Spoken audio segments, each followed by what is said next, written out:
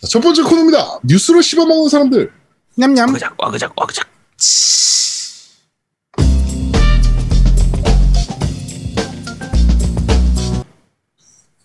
자, 한 주간 있었던 다양한 게임계 소식을 전달해드리는 뉴스를 씹어먹는 사람들 코너입니다. 첫 번째 소식입니다. 인피니티 워드 모던 어페어 핵심 디렉터들이 퇴사했습니다.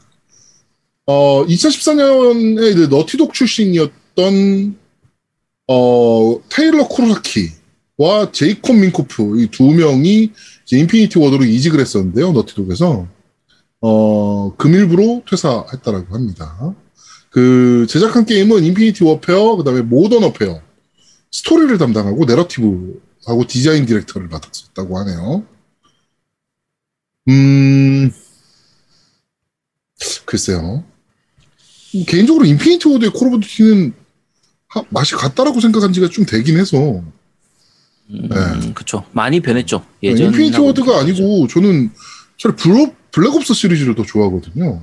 그러니까 초기 모던 어페어는 괜찮았죠. 모던 어페어 1, 2는 정말 괜찮았고 1이 거의 최고고 2도 정말 좋았고 3 때 미묘해지기 시작하더니 그 뒤부터는 뭐 애매한 수준이었고 그러니까 블랙옵스 같은 경우에는 초기에는 오히려 약간 뭐 이제 모던 어페어에 가려져 있다가 뒤로 갈수록 오히려 좋아지는 오히려 그런 느낌이었으니까. 네. 근데 그래가지고 하여튼 그렇긴 한데 결국에는 이 두 명이 퇴사했다. 인피니티 워드에 뭔가 좀 변화가 좀 있거나 아니면 그 좋은 점이 될 수도 있고 안 좋은 점이 될 수도 있는데. 그렇죠. 어떻게 변화될지 모던 워페어 이번에 새로 나오는 작품들 한번 좀 봐야 될 것 같긴 합니다. 네.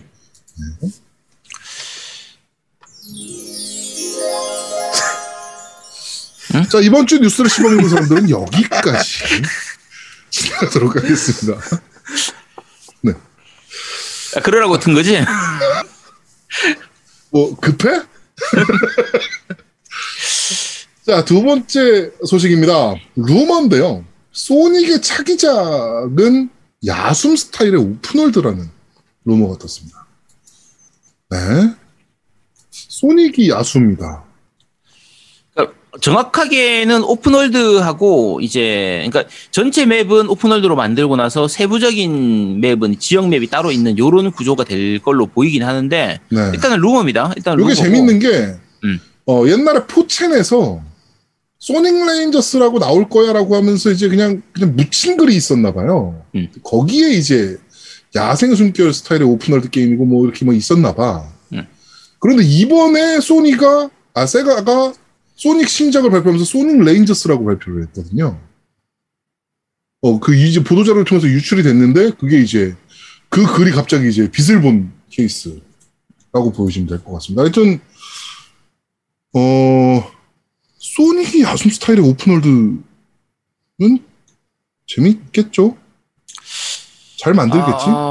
사실 약간 애매하긴 한데 소닉 같은 경우에 이제 호불호가 좀 갈리긴 합니다. 왜냐면 그 소닉 시리즈들 중에서 맵을 좀 크게 만드는 시리즈들이 좀 몇 개 있긴 했거든요. 네. 그러니까 뭐 예전에 소닉 로스트 월드 같은 경우에도 맵이 좀 큰 편이었고 네. 약간 어드벤처형을 그러니까 소닉 어드벤처도 마찬가지고 약간의 이제 맵을 돌아다니는 이런 자유롭게 돌아다닐 수 있는 이런 식의 구조를 좀 넣기도 했는데 개인적으로는 그 스타일을 그렇게 좋아하진 않거든요. 그러니까 차라리 소닉은 소닉답게 기믹을 잘 꾸려가지고 그냥 시작 전부터 끝전까지 달려가는 요게 가장 재밌는 방식이에요. 기본 근본에 충실한 요 방식이 제일 좋은 방식이고 소닉 같은 경우에 다양한 시도를 한 적이 있습니다. 예전에 위 때 비밀의 링이나 뭐 암흑의 기사였나? 그런 것들도 이제 국내에 정식 발매는 안 됐지만 이제 그런 것들도 좀 새로운 시도들을 하긴 했었는데 소닉이 뭔가 새로운 거라면 항상 재미가 없더라고. 좀 오히려 소닉 원래의 맛이 떨어져가지고. 근본이 제일 재밌는 거긴 하니까. 그치. 항상. 네. 그래서 그렇습니다. 과연 이게 어떻게 나올지 오히려 저는 기대보다는 오히려 좀 걱정이 더 큰 편입니다. 네. 자, 그렇습니다. 두둠탁. 세 번째 소식입니다. 갓 오브 워 라그나로크가 플레이스테이션 4로는 안 나오고 플레이스테이션 5로만 나온다라는 루머가 나왔습니다. 네, 소니 쪽에서 이제 프레젠테이션을 하는 자료에서 이제 약간 유출을 한 내용인데요. 플스4로 발매 예정인 게임 계획 쪽에 갓 오브 워 라그나로크가 없습니다. 그래가지고 크로스젠 플랫폼이 아니고 플레이스테이션 5용 게임인가 보다라고 다들 예상을 좀 하고 있습니다. 게임 패스에 나왔으면 좋겠다. 응? 내가 너무 많이 나갔는데.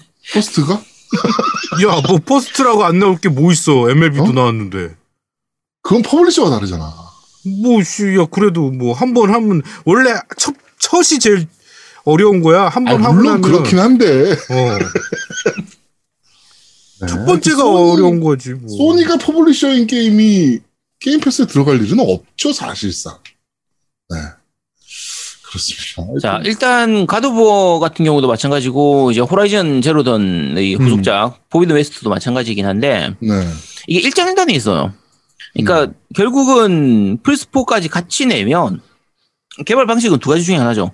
그렇죠. 플스4용을 메인으로 만든 다음에 플스5로 업그레이드 시킬 수도 있고 플스5로 용으로 만든 다음에 플스4로 다운그레이드 시킬 수도 있는데 어쨌든 두 기종을 같이 내면 두 기종 같이 돌아갈 수 있는 구조로 만들어야 되니까 어느 정도는 그래픽이 하향되게 돼요. 그러니까 타협을 볼 수밖에 없는 거니까.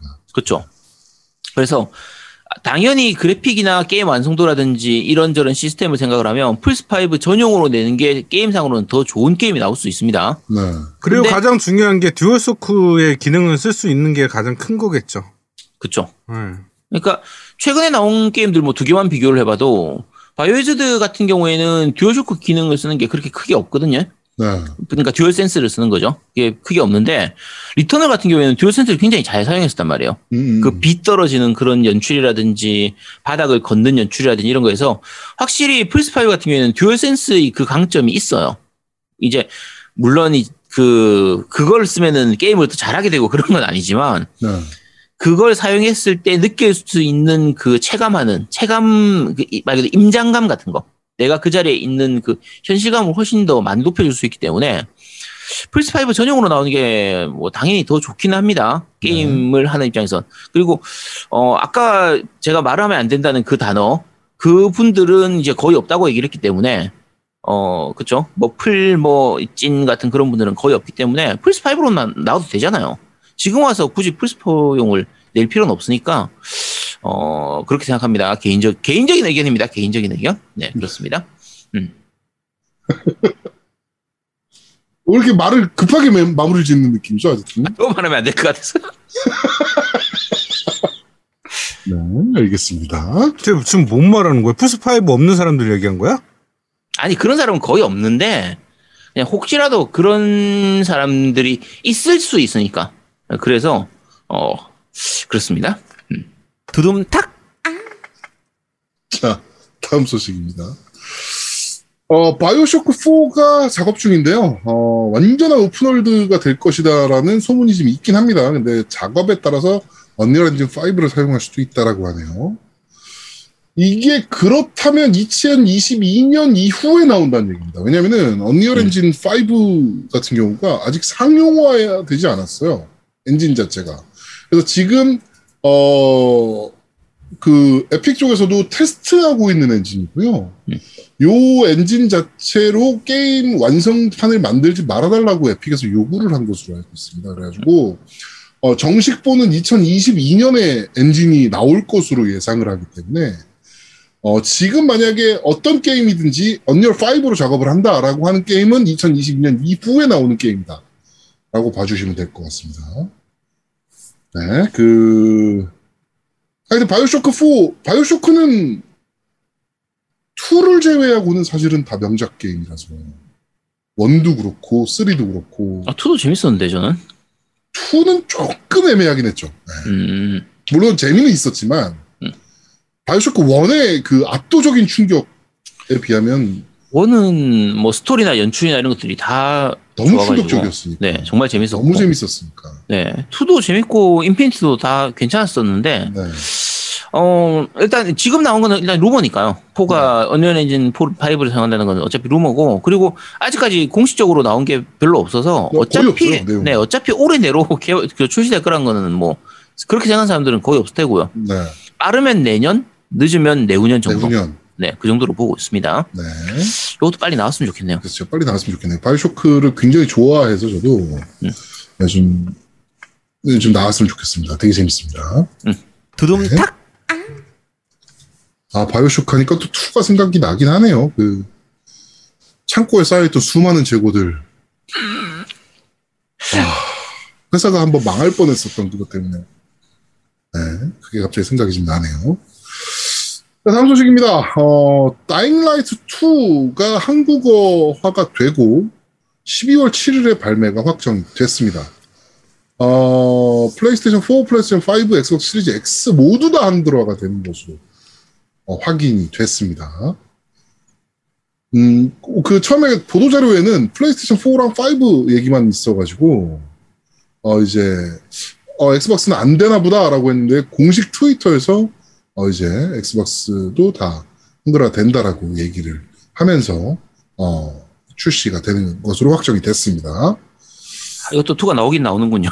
네, 그 12월 달에 나온다니까, 뭐, 곧 다 이제 금방이죠, 뭐, 사실은. 네, 올해 안에 발매인 거니까. 지금 아마 올해 안에 발매인 게임이면은 한참 막바지 개발 중일 거라서, 물론 연기될 수도 있긴 합니다. 네, 이거는 모르는 거라. 하여튼 그렇긴 합니다만, 하여튼 다이나믹 이번에 그래픽 보니까 그래픽이 진짜 말도 안 되던데요? 그쵸, 정말 많이 너무 좋던데, 그래픽이? 기대 많이 합니다, 이래가지고. 아, 그럼 하실 건가요? 다잉 라이트 2? 아마도 하지 않을까 싶은데요? 그치, 이건 해야지. 오. 제가 좀비물이라고 다 안 하는 게 아니에요. 네. 그렇습니다. 오. 두둠탁? 레프트 4데도 한참 했는데, 왜. 자, 다음 소식입니다. 몬스터 헌터 라이즈가 전 세계 700만 장 출하를 돌파했습니다. 어마무시하게 팔리긴 하네요. 네. 캡콤 대단합니다. 지금이 700만이고 이제 뭐 조금씩 좀 계속 팔릴 테니까. 네. 이 시리즈 자체가 어차피 그러니까 그 스위치판도 마찬가지고 앞에 헌터 때도 마찬가지, 그러니까 월드 때도 마찬가지고 지속적으로 팔려요. 말 그대로 롱셀러, 스테디셀러를 하는 편이기 때문에 네. 뭐 1000만 장은 가볍게 넘어가겠죠. 1000만 장은 가볍게 넘길 것 같긴 합니다, 진짜. 네. 그리고 뭐 내년도에 PC판이 나오는 건 이제 거의 뭐 확정 기정사실화 돼 있으니까 그것까지 생각을 한다면 정말 어마무시하게 팔릴 것 같은데요. 특히나 월드 때는 그나마 좀 덜했는데 라이즈 같은 경우면 PC판으로 나오면 지금 스위치판보다 훨씬 그래픽이 좋아질 거 아니에요? 그렇죠. 그러면 당연히 둘 다 사는 사람들도 많이 있을 거라서 스위치로 할 만큼 했던 사람도 PC판 나오면 또 살 사람들이 많을 테니까. 네. 야, 진짜 애들 장사를 제대로 하는구나. 카노님은 그렇죠. 사겠죠. 네.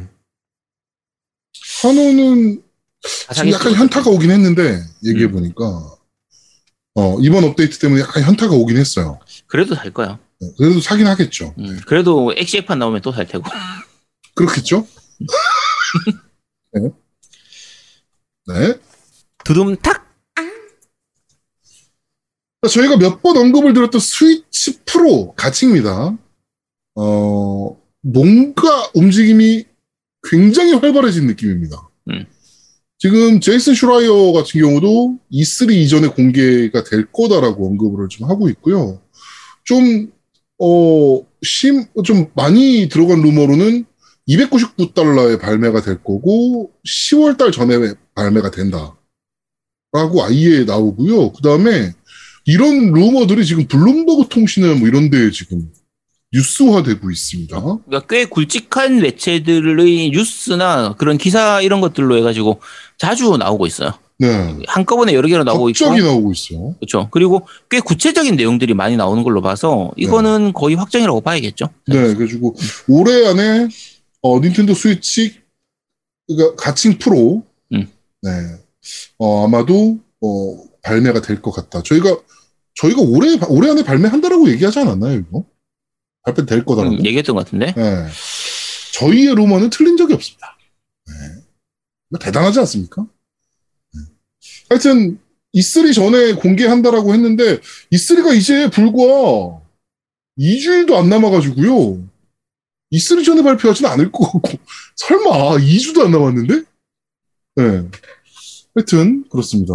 근데 아마도 물량은 좀 많이 적을 거예요. 결국에 얘도 반도체 문제를 피해갈 수는 없기 때문에 아마도 초기 물량은 정말 적을 것 같습니다. 네. 아제트님하고 노미님 사실 거죠, 이거? 프로. 그쵸, 주말 되면 바로 사죠. 바로 사야지, 이런 거는. 네, 그러니까요. 네, 하여튼, $299라는 가격까지 지금 공개가 좀 되고, 또 깊게 들어가면 칩셋의 정보나 뭐 디스플레이의 정보, 삼성 거 쓴다는 얘기가 있더라고, 디스플레이를 이번에. 원래 샤프 거 썼잖아요, 얘네가. 네. 근데 이번에는 삼성 디스플레이가 들어간다는 얘기가 좀 있더라고요. 뭐 그런 것들까지 지금 공개되는 걸로 봐서는 꽤나 신빙성이 좀 있는 루머인 것 같습니다. 그래가지고 좀 기대가 좀 되긴 하네요. 네. 지금 초기에 좀 많은 물량이 좀 풀려가지고, 좀 빠르게, 좀 많은 분들이 지금 구할 수 있었으면 좋겠다. 지금 막 나온 루머로는 아마존 멕시코에 뉴 닌텐도 스위치 프로 상품 페이지가 등록했다는 루머가 떴네요. 지금 사실 딴 것보다 국내 정식 발매를 과연 언제 하느냐 이게 오히려 더 걱정이거든요. 그러니까 1차일지 2차일지 뭐 이런 거. 그렇죠. 1차일지 2차일지 3차일지 이걸 모르니까 예를 들면 뭐 일본하고 미국은 뭐 1차 판매로 해가지고 올해 11월 홀리데이 시즌 맞춰가지고 네. 그래서 뭐 11월쯤에 발매를 시작했는데 국내는 뭐 내년 5월 6월쯤에 발매를 하는 이런 식으로 갈 수도 있기 때문에 과연 국내 정식 발매가 언제가 될지 이게 조금 신경이 쓰이는 부분입니다. 유로게이머에서 발표한 내용을 보면요. 블룸버그 통신에 대해 이제 내용에 뒷받침해서 스위치 프로가 E3 이전에 공개될 거고, 이렇게 하는 이유는 해당 업그레이드 기기를 지원하는 서드파트 게임이 E3에서 자유롭게 발표를 할 수 있게 만들기 위해서. 라고 합니다. 이런 내용들 보면 굉장히 신빙성이 있잖아요. 그렇죠. 이제는 해야지. 그렇지. 연말에 발매를 하더라도 이제는 발표할 때가 되기는 했죠, 사실. 네. 야, 그러면은 근래 스위치 사신 분들은 약간 빠개 칠 수도 있긴 한데. 에이, 그냥 전자기기 사면서 그런 거 신경 쓰면 안 되지. 뭐 물론 그렇긴 하죠. 뭐 그렇긴 한데. 네, 하여튼 좀 빨리 좀 구할 수 있었으면 좋겠습니다. 네. 두둠탁. 자, 요새 뭐 발표의 그 시기인가 봅니다. 드래곤 퀘스트가 시리즈들을 막 신작들을 미친 듯이 발표했습니다. 일단 드래곤 퀘스트 12 더 플레임 오브 페이트. 네. 선택받은 운명의 불꽃이라는 굉장히 다크한 성인용 드래곤 퀘스트라고 합니다. 근데 역시나 로고밖에 공개된 게 없어가지고 뭐가 나올지는 아직은 잘 모르는 상황이고요. 그 외에도 지금 그 다이의 모험이라든지 뭐 이런 것들 신작들이 엄청나게 많이 발표가 됐습니다. 리메이크, 그러니까 드래곤 퀘스트 3 HD 2D 리메이크라든지 드래곤 퀘스트 트레저스라든지 막 이런 것들이 X 오프라인 버전 뭐 이런 것들도 공개가 다 됐습니다 이번에. 그렇죠. 드래곤 퀘스트 10 같은 경우는 이제 온라인 게임이었기 때문에 파이널 판타지 11탄이나 14탄처럼 이제 온라인 게임이었기 때문에 그걸 오프라인에서 즐길 수 있도록 하는 거. 그러니까. 네. 오히려 파이널 판타지 11탄이나 파판 14탄 같은 경우에는 국내에서도 즐긴 분들이 좀 많이 있을 텐데, 네. 그러니까 드래곤 퀘스트 10탄은 정말 즐기기가 힘들었어요. 어차피 이제 정액제로 돈을 내야 되는 방식인데, 그렇죠. 온라인이니까. 네, 온라인에서 그거 결제하는 게 되게 까다로웠기 때문에. 그래서 아마 거의 못 해보신 분들이 많을 텐데, 이게 오프라인용으로 해가지고 나오는 거라서, 오히려 국내 유저들 같은 경우에는 이게 새로운 게임이라서, 아마 찾는 분도 많지 않을까. 라고 생각이 됩니다. 드래곤 퀘스트 10 눈 뜨는 5종족이라는 게임이네요. 네. 하여튼 드래곤 퀘스트가 갑자기 막 미친 듯이 발표를 많이 했습니다. 드래곤 퀘스트 팬들이라면 되게 즐거울 것 같은데 우리 하늘과 바람과 별님께서는 성인용 드래곤 퀘스트라는 얘기에 또 야매떼라는 정말 저급한 단어로 그렇습니다. 두둠탁. 자, 또 루머입니다. 루머가 뭐 너무 많은데요, 요새. 엑스박스 스트리밍 박스라는 기기에 대한 루머가 좀 나왔습니다. 네. 원래는 2021년 말에 출시하려고 했으나 지금 반도체나 생산물류 등의 문제가 각종으로 터져서 좀 연기될 것으로 보인다. 그리고 지금 저 디자인은 약간 변경된 상태고 카드덱 하나보다 조금 더 두껍고 넓은 상태다. 그리고 다른 콘솔에서 스트리밍을 하거나 엑스클라우드에서 스트리밍 가능하고, 페어링 다 가능하고, 와이파이 있긴 하지만 유선랜도 가능하다. 파티챗 기능도 네이티브로 지원한다. 그리고 HBO나 디즈니 플러스 같은 앱들도 인스톨이 가능하다. MS의 전략은 이 기기를 집안 모든 TV에 연결하는 것이 목표다. 집안 모든 TV. 자, 이게 굉장히 어떻게 보면 전략적으로는 좋은 기기죠. 그러니까 그렇죠. 말 그대로 스트리밍 전용 엑스박스인 셈이거든요. 네. 그러니까 그러면 다른 거 어차피 필요 없어 스트리밍만 하면 되니까. 그것만 돌려줄 수 있을 정도의 CPU면 되거든. 그렇죠. 그러면 결국은 패드하고 연결할 수 있는 그 부분하고 그리고 이걸 그대로 TV하고 연결하기만 하면 인터넷 연결하고 하면 일반 엑스박스처럼 어차피 게임 패스가 있으니까. 그러면 야 이거 정말 머리 잘 쓴 거 같은데. 이건 최고의 기기 아닙니까? 회사에도 이거 하나 갖다 놓으면 되는 거예요, 그냥. 다른 게 필요가 없죠. 이제 물론 이제 회선이 좋아야 된다는 부분은 있긴 하지만 그렇죠. 최근의 게임 패스 써보면 그럭저럭 할만합니다. 굉장히 할만해졌죠. 네, 괜찮아요. 네. 그리고 지금 또 한참 엑스박스 시리즈 X 기기로 서버를 다 교체하고 있는 상황이라서 그게 이제 완료가 되는 순간부터 훨씬 더 좋아질 거라. 그렇죠. 네. 초기에는 이제 어차피 X로 돌려봐야 그 그래픽을 다 보낼 수가 없으니까 기본적으로 S를 기본으로 했었는데 이제 X로 바꾸는 방식으로 그걸로 넘어가고 나면 회선도 점점 좋아질 테고 이건 충분히 시장성이 있는 기기라서 이거는 무조건 살 거 아니야. 이게 가격이 얼마가 될지 모르지만 마소 입장에서 생각하면 이거하고 게임패드 하나를 엮어가지고 10만 원 정도 이거에 팔아도 게임 패스 3개월 뭐 이렇게 해가지고 같이 포함. 게임 패스 3개월 포함시키면 뭐 한 12만 원, 13만 원 정도 해도 어차피 이거를 계속 쓰려면 게임 패스를 써야 될 거 아니야. 그렇지. 결국은 거의 시용 판매에 가깝거든요, 이건. 일단 한번 써봐. 그럼 결국은 이걸 통해 가지고 게임 패스의 점유율을 높일 수가 있으니까. 네. 야, 이건 정말 잘 생각인 것 같아요. 이것도 구하기 힘들지 않을까. 정말 구하기 힘들지 않을까, 이거. 네, 나오게 되면.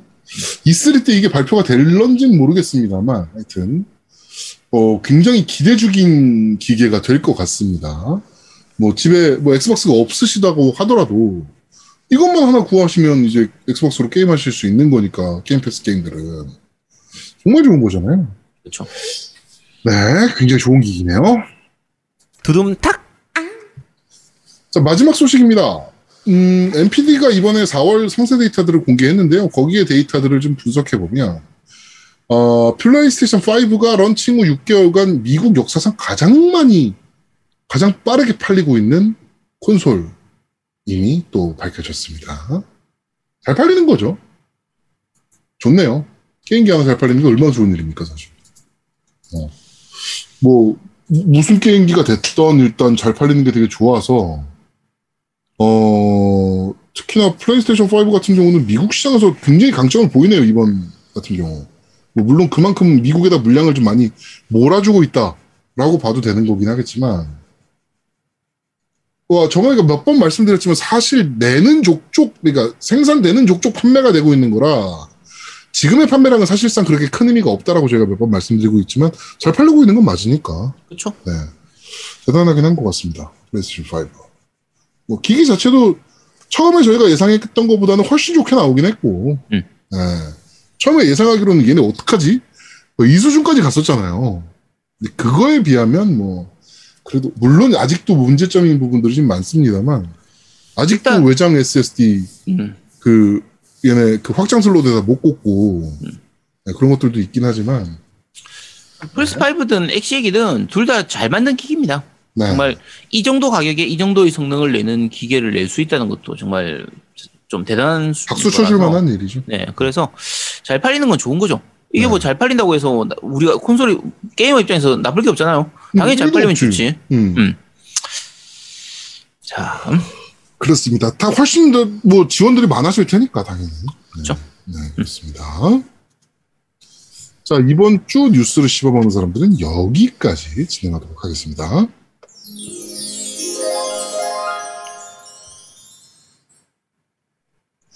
자, 두 번째 코너입니다. 너 이거 들어봤어?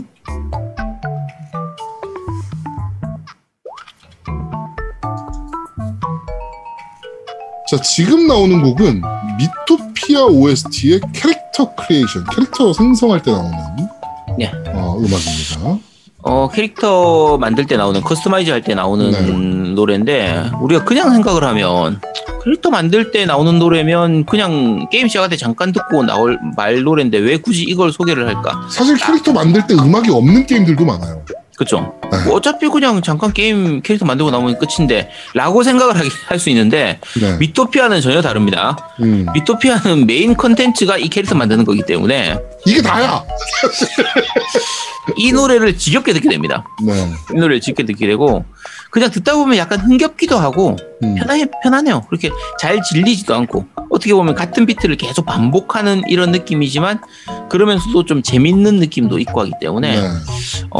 오히려 그냥 너무 무겁거나 너무 힘줘서 만드는 노래보다 이렇게 그냥 발랄한 느낌, 가벼운 느낌 이런 느낌이 더 좋기도 하죠. 그러니까 미토피아라는 게임을 잠깐이라도 좀 즐겨 보시면 여기에 무슨 막 오케스트라 때리고 막 메탈 나오고 막 이러면 그게 더 이상하게 할 거거든. 사실. 그럴 필요 전혀 없습니다. 1도 없는 게임이라 그럴 필요가 정말 가벼운 잘 어울리는 게임이에요. 잘 어울리는 음악이네요. 정말 캐주얼하게 즐길 수 있는 게임이기도 하고 그리고 네. 노래를 들어보면 아시겠지만 약간 장난스러운 느낌이 있잖아요. 좀 귀여운 느낌도 있고 개구장이 같은 좀 그런 느낌이 있는데 실제로 이 게임을 해보면 약간 병맛스러운 연출들이나 그런 내용들이 굉장히 많이 나옵니다. 그렇죠. 그래서 게임을 하다 보면 요런 노래가 잘 어울린다는 걸 알 수가 있을 거예요. 일단 스토리 자체가 심플합니다. 정상은 아니잖아요, 사실. 네. 자, 오늘 어차피 리뷰할 때 자세하게 설명해 드리겠습니다. 네. 끝까지 듣고 오시죠.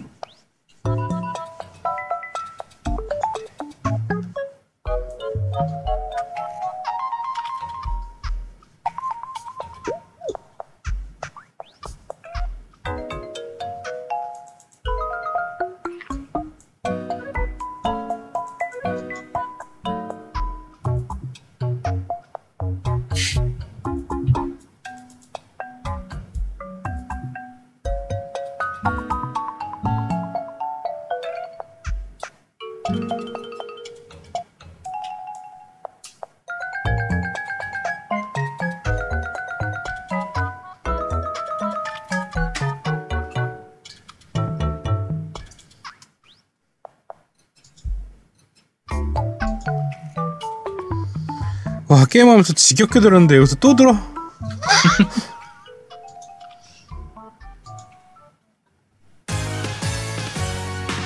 자, 요건 좀 더 분위기가 다릅니다. 여기 또 미토피아 OST인데요. 이거는 배틀. 네, 월드 1에서 네. 배틀 때 나오는 음악입니다.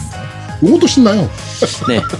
처음에 약간 박진감 넘치듯이 이렇게 막 팡 하다가 막상 중반에 넘어가면 신나게 나오죠. 네. 즐겁게 하는 건데 마찬가지입니다. 미토피아 같은 경우에 믿을 수 없겠지만 나중에 그 리뷰에서도 다시 한번 말씀드리겠지만 믿을 수 없겠지만 사실은 RPG입니다. 턴타입 RPG입니다. 네, 턴제 RPG이고요. 게임 하다 보면 중간에 전투에 들어가는데 사실 전투가 박진감이 넘치거나 그러지는 않지만 네. 노래만 박진감이 넘칩니다. 그리고 근데 여기 그러니까 지금 미토피아 이따 뭐 얘기하겠지만 전투 방식에다가 약간 루즈한 음악이 나오면 정말 그거는 거의 수면제급이 될 거라서 음악이라도 신나야 돼요. 그리고 말씀드렸죠. 지금 노래 들어보시면 아시겠지만 처음 시작에서는 뭔가 싸울 것처럼 하다가 갑자기 뭔가 느낌이 달라져요. 네. 중반쯤 가서 곡 자체가 달라지거든요. 근데 개인적으로는 이런 곡 굉장히 좋아합니다. 처음 시작에 비해서 그 곡의 흐름이 약간 변형을 주면서 그러면서도 그 기본은 잃지 않는 이런 느낌이라 이 곡도 굉장히 좋은 곡입니다. 네. 자, 미토피아 OST 배틀 월드 1 끝까지 듣고 오시죠. 신나죠? 신나죠? 흥겨워요 진짜 말 그대로. 약간 쿵짝쿵짝쿵짝 이런 느낌이라 즐거워.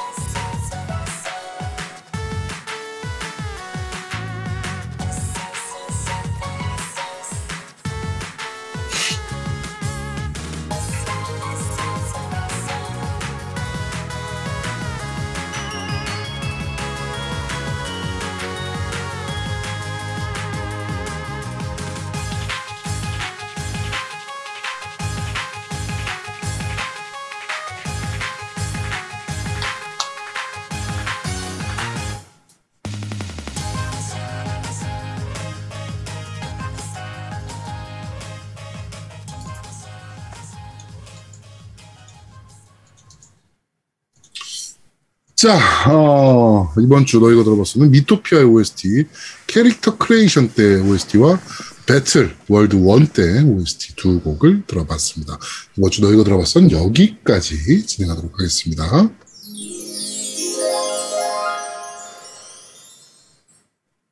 자, 세 번째 코너입니다. 니 혼자 산다.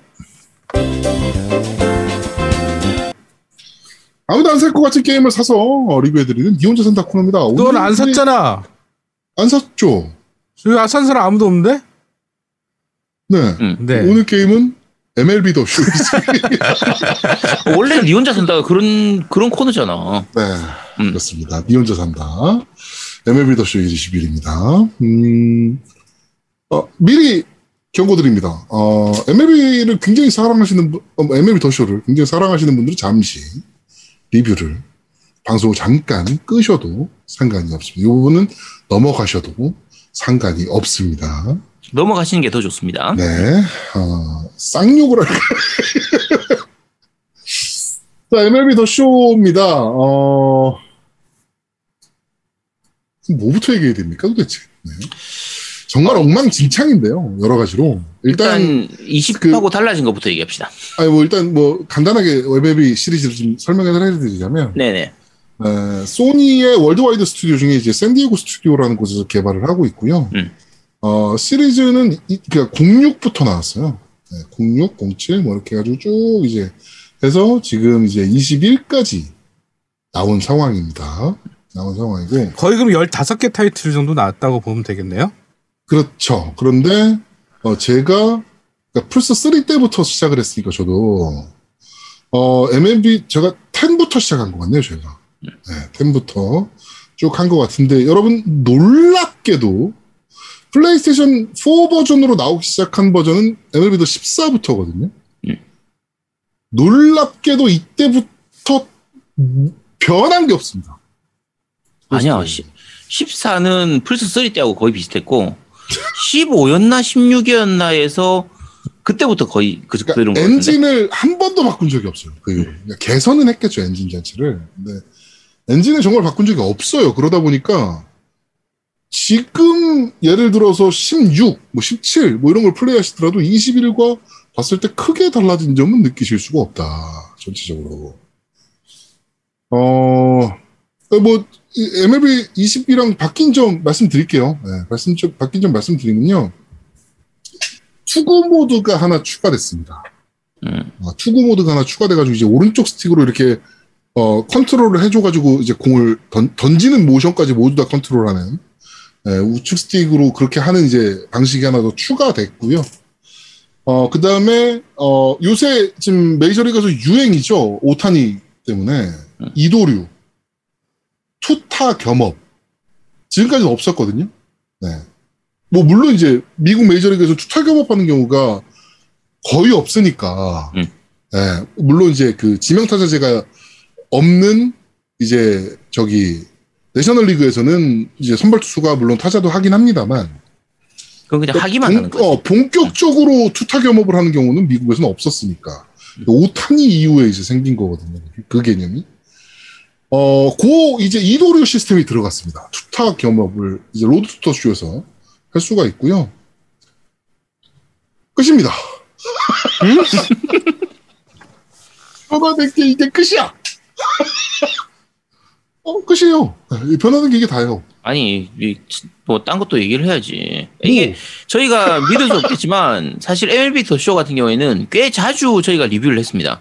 네. 매년 나올 때마다 그때 18때도 얘기하고 19때도 얘기하고 이렇게 얘기했던 것 같은데 네. 거의 매번 할 때마다 우리가 얘기한 게 똑같습니다. 네. 변한 게 없습니다. 로스터 외에는 변한 게 없습니다. 네. 모델링도 안 바뀌었어요, 이번에? 모델링도 거의 안 바뀌었고요. 네. 그러니까 이번에는 플레이스테이션 5라 차세대기라고 불리는 기계들의 이제 그 버전으로도 나왔잖아요. 그렇죠. 그러다 보니까 4K의 60프레임을 지원을 하긴 합니다. 네. 그거 외에는 사실은 변한 게 거의 없습니다. 그래픽적으로나 경기장의 관중들이 북복한 것들이나 북복을 하더라도 굉장히 많은 모델링을 갖다 놓고 북복을 하는 거랑 되게 적은 수의 모델링을 북복하는 건 거의 차이가 엄청나게 많이 나는 거잖아요. 피파 같은 경우는 피파 관중석 한번 보세요. 잘 못 찾아요. 같은 관중을. 보이긴 합니다만 같은 행동을 하는 관중을 거의 못 찾거든요. 근데 얘는 너무 쉽게 찾을 수가 있고요. 그렇다고 캐릭터들의 모션이 좋아졌냐? 그 MLB 더쇼 시리즈의 특유의 희말이 없는 투구 폼. 그러니까 투구를 하면 뭔가 이렇게 좀 다이나믹하고 막 이런 맛이 있어야 되는데 정말 누가 봐도 그냥 희말이 없이 대충 던지는 듯한 느낌의 투구 폼들. 역시나 이번에 20일에서도 변화된 점은 없었고 그다음에 제일 눈에 거슬리는 부분들이긴 한데 저기 있잖아요. 1루에서 뭐 2루 1루 베이스에 만약에 주자가 있어. 제가 타자 와서 딱 때렸는데 파울이 났어. 그럼 1루 베이스가 귀루를 하잖아요. 그렇죠. 뛰려다가 귀루를 하잖아 1루로. 그 모션이 다 똑같습니다. 모든 선수가. 네, 뭐 하는 변화가 없어요. 그러니까 뭐 메이저리그 이번에 MLB 더쇼를 가장 큰 변화점이라면 역시나 게임 패스에 들어온 점이긴 하겠지만 이 돈 주고 사실 이유가 없다. 솔직히 너무 아깝다. 차라리 그냥 20 갖고 계시면 20 하세요. 20 그때 PSN 플러스로 무료로 줬으니까 20 하세요. 20 하셔도 충분합니다. 라고 말씀을 드릴 수 있을 것 같고 또 이제 한국인이다 보니까 이제 한국 선수들에 대해서 관심이 좀 많잖아요. 아무래도 모델링이 얼마나 잘 돼 있나. 그나마 유현진은 그나마 살짝 비슷합니다. 살짝, 아주 살짝. 완벽히 비슷한 건 아니고요. 살짝 비슷한 수준이고 게임의 흐름은 다 똑같아요. 로드 투 더 쇼 있고 근데 뭐 이제 로드 투 더 쇼를 하려면 뭐 다이아몬드 다이내스티도 해야 되고 막 물론 이제 그거를 이제 하도 욕을 많이 먹어서 이번에 다시 분리를 하긴 했습니다만 원래 다이내스티를 해야만 다이아몬드 다이내스티를 해야만 이제 여기에 로드 투 더 쇼에서 뭐 필요한 뭐 파워기라든가 뭐 이런 것들을 장착할 수 있는 시스템이 있었는데 이제 그런 거 또 이제 하도 욕을 많이 먹어서 분리를 시켰습니다. 다시 분리를 시켰고 로드 투 더 쇼를 아무래도 좀 뭐 카드 뽑기 많이 안 하시는 분들이라면 난 선수를 육성하는 게 더 재밌다라고 하시는 분들은 스토리 모드 때문에라도 하실 건데 변화된 점이라고는 2020과 이제 비교했을 때 변화된 점이라고는 코로나로 인해서 언택트 중계 시스템이 이제 많이 활성화가 됐잖아요. 미국 같은 경우는. 그렇죠. 그러다 보니까 그런 장면을 보여줘요. 영상으로. 그러니까 뭐 내가 뭐 이번 경기 3타수 2안타를 했어. 그러면 중계진 2명이 우리 같이 줌으로 중계하는 방식으로 해가지고 이번에 뭐 어디 무슨 선수가 뭐 이번 3타수 2안타를 쳤는데 뭐 굉장히 다이나믹한 선수고 뭐 이런 얘기만 합니다. 그게 끝이에요. 그거 외에는 없어요. 그만. 로스터 쇼도. 랭깡님께서도 PS2부터 MLB 계속 즐겼는데 더쇼는 플스3 때 만든 개념을 지금까지 계속 씁니다. 그러니까 너무 성의가 없잖아요. 게임에 대한. 그러니까 저희가 몇 번 말씀드렸지만 스포츠 게임들 같은 경우는 매년 발매해야 되는 게임이기 때문에 당연히 급격한 변화가 없을 거라는 거는 알죠. 일단 뭐 큰 변화가 없어도 재미만 있으면 되잖아요. 네. 자, 제동님하고 저하고 온라인으로 대전하는 멀티 얘기로 가죠. 자, 멀티는 좀 어떻던가요? 일단 아제트님이랑 제가 2경기를 했잖아요. 그쵸? 점심 때 한 경기하고 저녁 때 한 경기하고. 네. 둘 다 9이닝까지 못 갔죠, 일단. 그쵸. 갈 수가 중간에 디스커넥 되는 바람에. 디스커넥이 좀 됐고요. 그 다음에 타자 입장에서는 그나마 그러니까 정말 마음을 평안하게 먹는다면 타자 입장에서는 그나마 괜찮습니다. 타자 입장에서. 근데 투수 입장에서는 공이 날아가는 게 그러니까 일반적인 게임에서 공이 날아가는 게 이렇게 슉 박힌다라고 생각이 되면 이 게임 같은 경우는 온라인에서는 슈 아니야 뚝뚝뚝뚝뚝 이렇게 갑니다. 그러니까 속도가 그러니까 일반적인 싱글 게임에서는 슉 이렇게 이게 속도라면 온라인에서는 슈 야, 그마저도 뚝뚝 끊기면서. 만화에서 본 것 같은데 이렇게 갑자기 공이 사라졌다가 갑자기 마구예요, 마구. 그렇죠. 투수 입장에선 그래서 배팅 타이밍을 예상할 수가 없어요. 얘가 쳤는지 안 쳤는지 뭐 이거를 예상할 수가 없어. 투수 입장에서는. MLB 더 쇼를 하다 보면요 신야구가 하고 싶어집니다. 그리고 갑자기 마구가 생각이 났어. 버그는 또 왜 이렇게 많은지. 아제트님이 굉장히 지금 웃긴 버그가 걸렸잖아요. 그렇죠. 멈추는 버그. 멈추는 버그. 아제트만 멈춰 있습니다. 나머진 다 움직여요. 그때 포볼로 나갔나? 그 히트바이 비치로 나갔나? 어쨌든 1루로 출루를 해야 되는데 출루를 하다가 말고 갑자기 멈춰 있고 나머지 선수들은 다 이렇게 다 움직이고 있어. 뭐 글러브 다시 껴보고 뭐 그렇죠. 관중들도 막 이러고 있고. 근데 아제트만 이러고 있어. 멈춰서. 네. 그래서 아제트는 멀티를 그때 3판을 했고 그때 아이코스님이랑 이제 멀티를 또 했었으니까 3판을 했는데 아제트는 3판 다 3이닝을 넘기가 힘들었다. 네.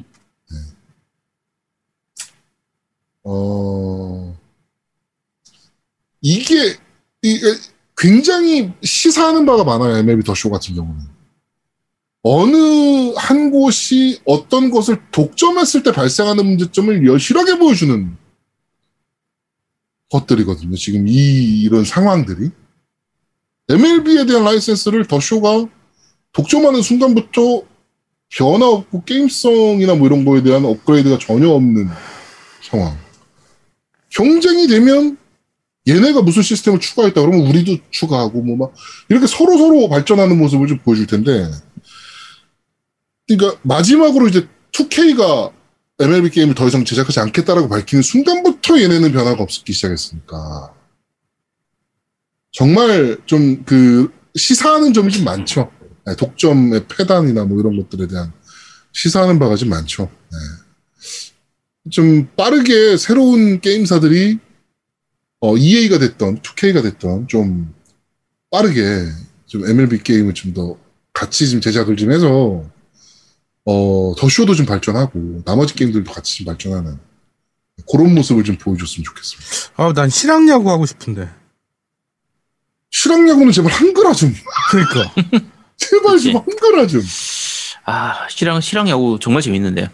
아니 다른 건 한글화 다 안 돼도 상관없으니까 석세스만 좀 한글화 좀. 석세스 모드가 정말 재밌거든요. 석세스가 진짠데 석세스가 그러니까, 한글화가 안 됐으니까 할 수가 없잖아요. MLB 더 쇼에서 이제 로드스터 쇼 모드보다 실황에서의 석세스 모드가 훨씬 재밌습니다. 훨씬 재밌고 훨씬 그러니까 그거는 사생활도 있잖아요. 그 게임은. 그렇죠. 석세스는 이벤트 이런 것들이 정말 재밌어요. 훨씬 재밌거든요. 제발 석세스만이라도 좀 한글화 좀 해줬으면 좋겠습니다. 그 실황은. 네. 예전에 그때 DS 때였나? 한번 실황이 국내 한글화가 됐었는데 석세스 모드가 한글화가 안 됐었나? 석세스 모드가 빠졌었나 아마 그랬어요. 네, 빠졌을 거예요 아마. 네, 빠지고 그러면 진짜 안고 없는 찐빵 같은 그런 느낌이라 정말 답답했었는데 제발 이번에라도 언제라도 상관없으니까 꼭 나와줬으면 좋겠습니다. 실황은. 그러니까 지금 이게 결국에 또 인프라의 문제로 또 갈 수밖에 없는데 야구를 하는 나라가 몇 나라가 안 돼요. 손꼽을 걸 10개국이 되나? 10개국이? 그러니까 하기는 하는데 프로리그가 있는 나라가 많지가 않죠. 거의 없죠 사실은. 네. 거의 프로리그 있는 나라들은 거의 이제 한국, 일본, 대만, 미국, 푸에르토리코도 아마 멕시코. 프로 없을걸요? 거기 없었나? 멕시코하고 네덜란드인가? 어쨌든 몇 나라 안 됩니다. 네, 진짜 손에 꼽거든요. 그래서 더한 걸 수도 있어요. 야구에 대한 인기, 그러니까 글로벌적인 인기를 봤을 때 많이 팔리질 않을 게임이니까 투자가 좀 인색한 거는 알겠는데 축구 게임이나 뭐 농구 게임에 비해서 좀 투자가 좀 적은 건 알겠는데 저는 개인적으로 한국 개발사 좀 괜찮은 곳에서 더쇼 엔진이나 뭐 스피릿 엔진 같은 거 사다가 KBO를 좀 만들면 그래서 콘솔판으로 좀 내준다면 근데 그게 말 그대로 돈이 안 되니까 시장성이 저는 없으니까. 그러면 5장 사겠습니다. 그 게임은. 네, KBO로 내준다면. 네. 진짜. 네. 하여튼 좀 많이 아쉽고요. 이번 더쇼는 저희가 더쇼 리뷰할 때마다 말씀드리는 것 같긴 한데 너무 아쉽습니다. 게임이. 특히 이번 작품은 더더욱 심해요. 그러니까 차세대기로 넘어와서 많이 그래도 좀 바뀐 게 있겠지라고 정말 일반의 기대를 했거든요. 네, 플로우시기님께서 게임에서라도 롯데 우승 시켜보고 싶네요. 안 됩니다. 그것도. 왜? 가능하지. 불가능이야. 야, 그게 왜 불가능이야? 이번에 그 OOTP라고 그 야구계 FM이라고 불리는 게임 있잖아요. 네. 그거 이번에 컴투스에서 공식적으로 보도자료 냈잖아요. 우승팀은 어디? KBO 우승팀은 어디? 라고 이제 냈는데 거기서도 이제 NC가 우승하는 걸로 뽑았고. 아니야. 계속 돌리다 보면 롯데가 굉장히 하위권으로 뽑혔던 걸로. 아니, 돌리다 보면 한 번은 우승해. 괜찮아. 네, 그렇습니다. 네. 오늘도 9대0으로 이기고 계시다가 그런 얘기 하지 말고 조용히 해 그냥. 자, 그러니까 더메이스님께서 이제 그 KBO 더쇼에도 3N씩 가차가 들어가는 거 아니냐. 그러니까 콘솔로 가차 시스템도 물론 지금 더쇼도 있잖아요. 사실 네. 롯데는 감독만 어떻게 좀 제대로 해줬으면 좋겠는데 계속 이게 감독에서 문제가 되니까. 자, 하여튼 MLB 더쇼 게임 패스가 있으시다면 한 번씩 더 플레이해 보실 것도 괜찮고요. MLB를 좋아하신다면. 근데 멀티플레이는 절대 하지 마시고. 나는 엑스박스밖에 여태까지 없어봤다. 엑스박스만 있어왔다, 여태까지. 플레이스테이션이나 게임기는 사본 적이 없다. 그래서 MLB 더쇼를 한 번도 플레이해본 적이 없다라고 하시고 플레이하시면은 만족하실 수도 있습니다. 그렇죠. 근데 MLB 더쇼를 지속적으로 플레이하는 유저들 입장에서는 굉장히 짜증나는 차세대기에 와서도 바뀌는 게 1도 없다고? 라고 욕을 할 수밖에 없는 게임입니다. 이번 MLB 더쇼 21은. 네, 게임 패스로 하세요. 네. 큰 돈 주고 사지 마시고. 네. 자, 이번 주 니 혼자 산다 MLB 더쇼 21은 여기까지 진행하도록 하겠습니다.